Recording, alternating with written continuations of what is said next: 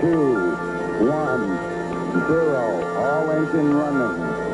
Liftoff. Hello everyone, welcome to another Lab News podcast. My name is Phil Prime. Thanks very much for being here. Hope you are all well. Now, quick question for you. What's the connection between a life-saving bra, medicinal roller coasters, and dung beetles that navigate by the stars? Some of you might have guessed already, but for those that haven't, it's all to do with one of my favourite dates on the scientific calendar. 5, 4, 3, 2, 1, go!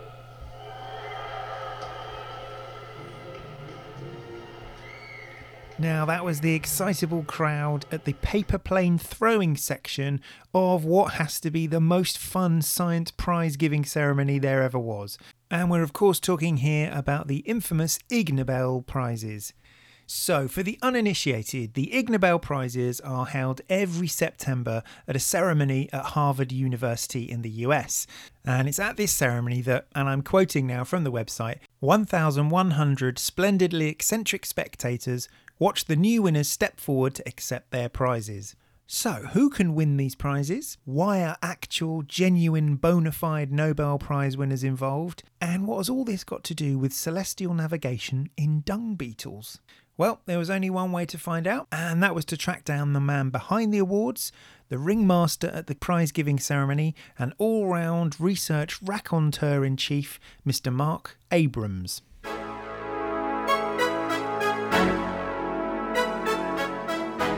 Now, for those that know the Ig Nobel prizes, you'll know why I'm so excited to have Mark on. They are brilliant, they are funny, but of course, there is so much more to them than just the comedy aspect. So, over to Mark. The heart of the ceremony is when we announce the new Ig Nobel Prize winner. And you get a prize for having done something that makes people laugh and think.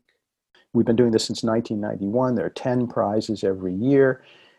Anybody can send in a nomination. In a typical year, we get roughly 10,000 or so new nominations. And we're also out there scouring everything ourselves, looking for more. And we also look backwards in time. You know, we've given prizes for things that happened years and years earlier. So there is a lot of competition, even though most people don't know they're in it. Anyway, we picked 10 winners. In almost every case, we offer it to the winners quietly in advance and give them the chance to say no if they want to. And if they say no, that's the end of it, and we never tell anybody. But happily, almost everybody we offer a prize to says yes. So, laugh, then think. And it became very clear after talking to Mark that this is something he takes really seriously. The Igs are more than a mere sardonic finger wag at the apparently ridiculous. They're to celebrate scientific originality and curiosity in their most spectacular forms. So if all this still isn't quite clear, I think the best way to illustrate this is to give you some brilliant examples of previous winners. Now, the 2020 prize ceremony has just happened. I actually caught Mark hot off the press on the other side of it. So I can even give you some of the latest prize winners. Here we go. So the Acoustics Prize went to an international team for inducing a female Chinese alligator to bellow in an airtight chamber filled with helium-enriched air. And yes, don't worry, we have a recording of that. Absolutely spectacular. Well done to the team. Now, the thing about the Igs is they've been going for 30 years, so there's an absolute treasure trove of past winners to explore, and I urge you to do so. Just head over to their website and take a look. But one of my all-time favourites has to be the 2018 Ig Nobel Medicine Prize. Now, this went to Professor David Wartinger from the Michigan State University's College of Osteopathic Medicine. And he found that riding a roller coaster helps patients pass kidney stones with a nearly 70% success rate. How did he find this out? Well, he had a couple of patients report that they had passed their kidney stones during their annual trip to Walt Disney World. Ever the scientist, Wartinger, of course, wanted to test this idea, so he knocked up a synthetic 3D model of a hollow kidney, along with 174 kidney stones of varying shapes, sizes and weights, and booked himself a ticket for Walt Disney World. Now, it turns out you can't ride just any old coaster. The ideal one to ride if you've got a stubborn kidney stone is one called Big Thunder Mountain. Ideal, says Wartinger, because it is quick and rough with some twists and turns, but no upside down or inverted movements.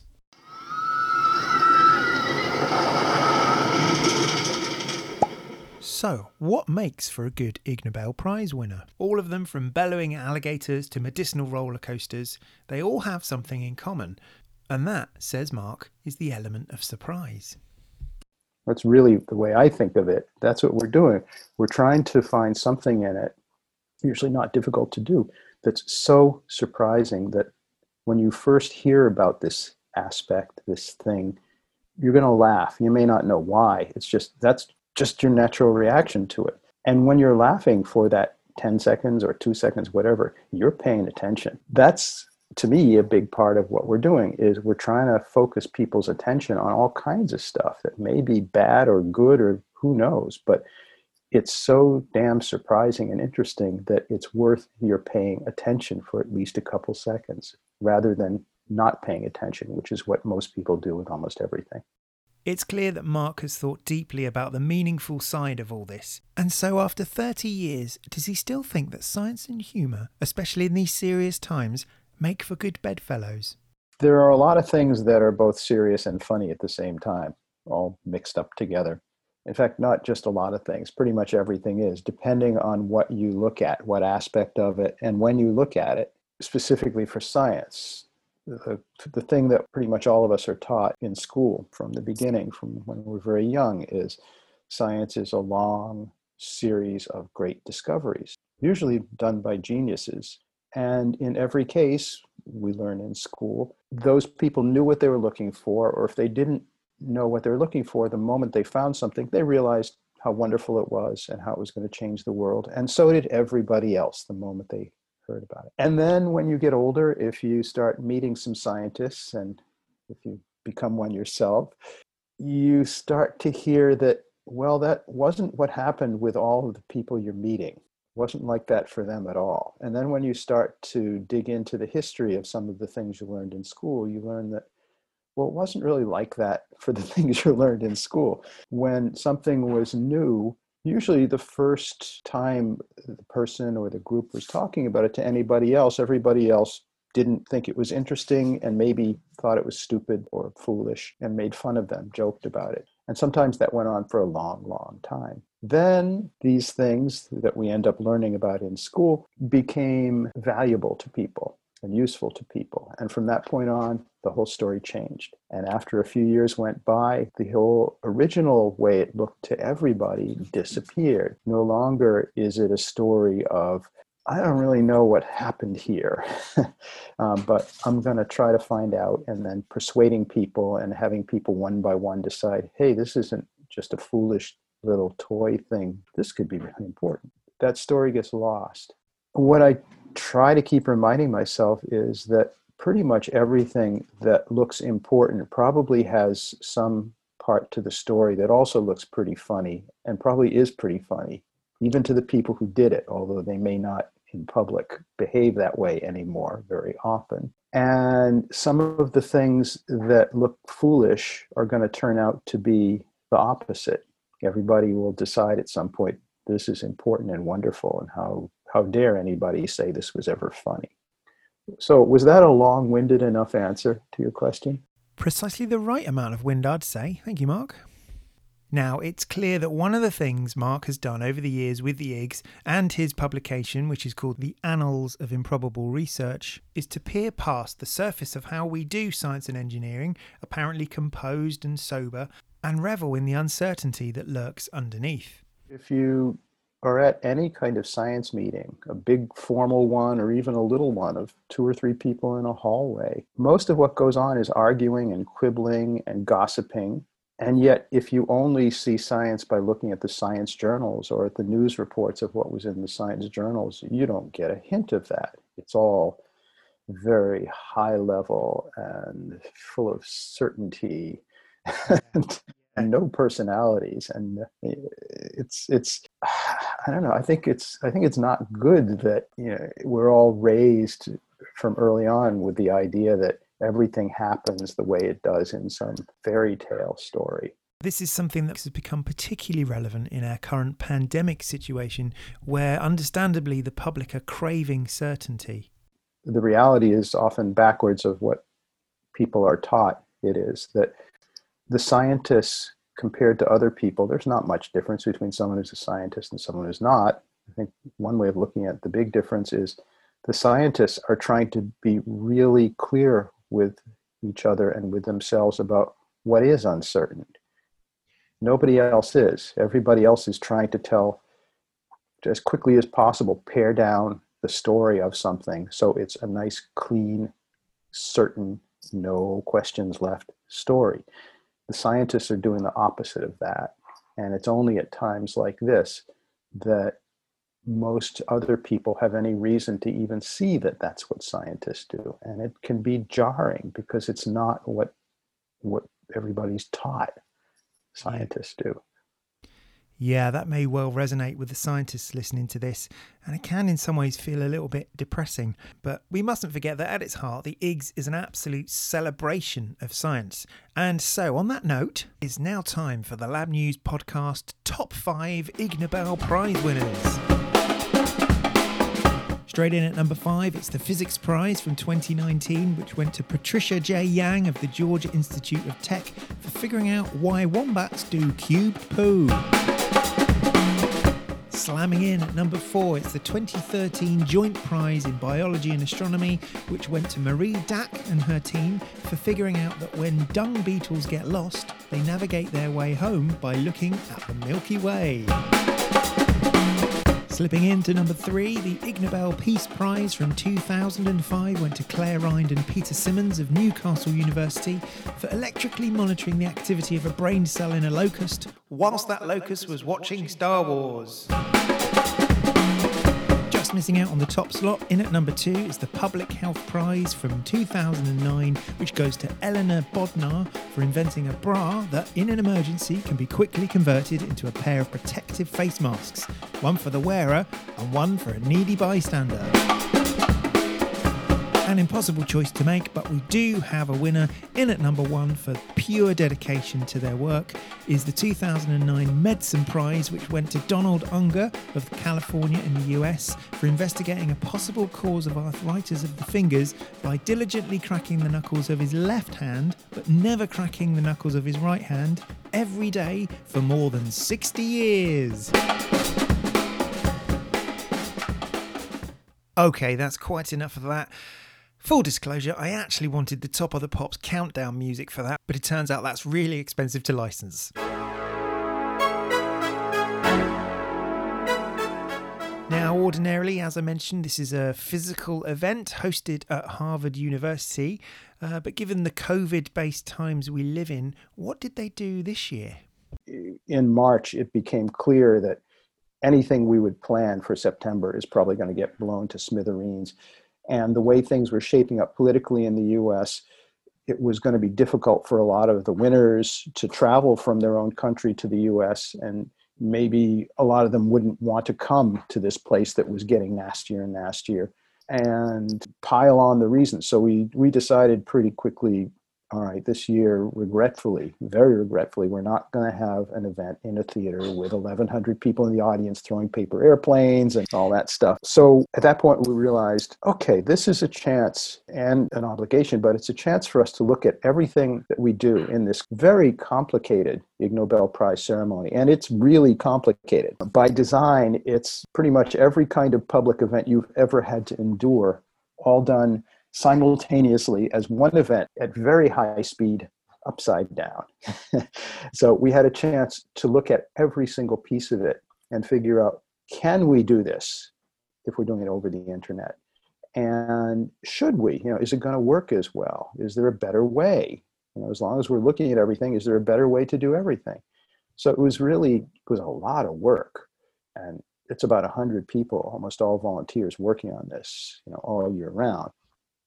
But at the same time, we got to really go back and look at a lot of problems that we had solved over the course of 30 years and solve them in many cases in completely different ways.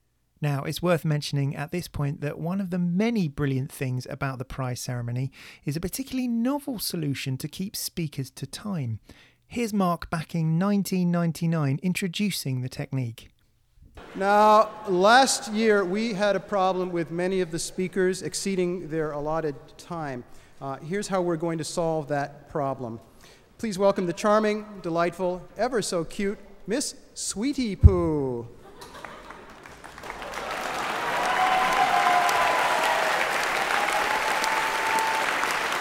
Miss Sweetie Poo is 8 years old.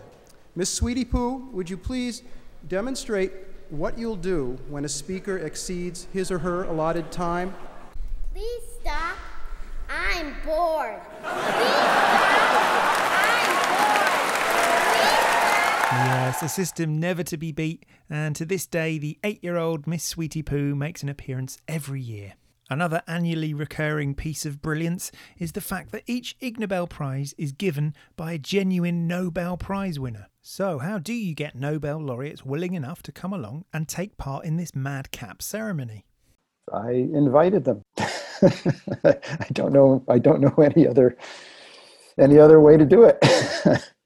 Not every Nobel Prize winner is eager to do this, but an awful lot are. And there are some who have made it clear they enjoy it, but the way it's been phrased sometimes is, well, that's not my cup of tea to be in public. And but some of them who do come, in fact, some of them who come pretty much every year, have told me that same thing for them is an advantage, that I get to be in public, as a human being. I'm not treated, I walk into a room and everybody thinks that I'm the smartest person in the universe and I know the answer to all their problems. That for once I don't have to have that burden. I can just be there and enjoy it, and we can all be people together. So what about those nominated for an Ig Nobel? Is anyone ever offended that someone has dared to see the funny side of their research? It doesn't happen often, but it does happen. And it's just kind of sad, I think. The reaction in those cases occasionally is, well, what I've done, you may find it funny, and other people may find it funny, but it's too important to laugh at. And, okay, well, that's their decision. Now, when I was speaking to Mark, we had the videos on because we were using Zoom, and in the background I could see something that looked suspiciously like a bra hanging up. So I had to ask, was that the aforementioned prize winner that turns into a safety face mask? You're half right. It's a pair of face masks. And it's the only time that I know of that somebody has been literally, exactly, precisely half right. Half right is good enough for me, I think. It doesn't do to overachieve. So given the fact we've all had to become very familiar with face masks lately, has Mark found occasion to use them yet? Every day there's opportunity. I've got to admit, I haven't quite dared to myself. But, Elena Bodnar, Dr. Bodnar, who invented that, gotten to know pretty well over the years. And she was, if you watched the whole ceremony, you saw she had a part to play in the ceremony this year.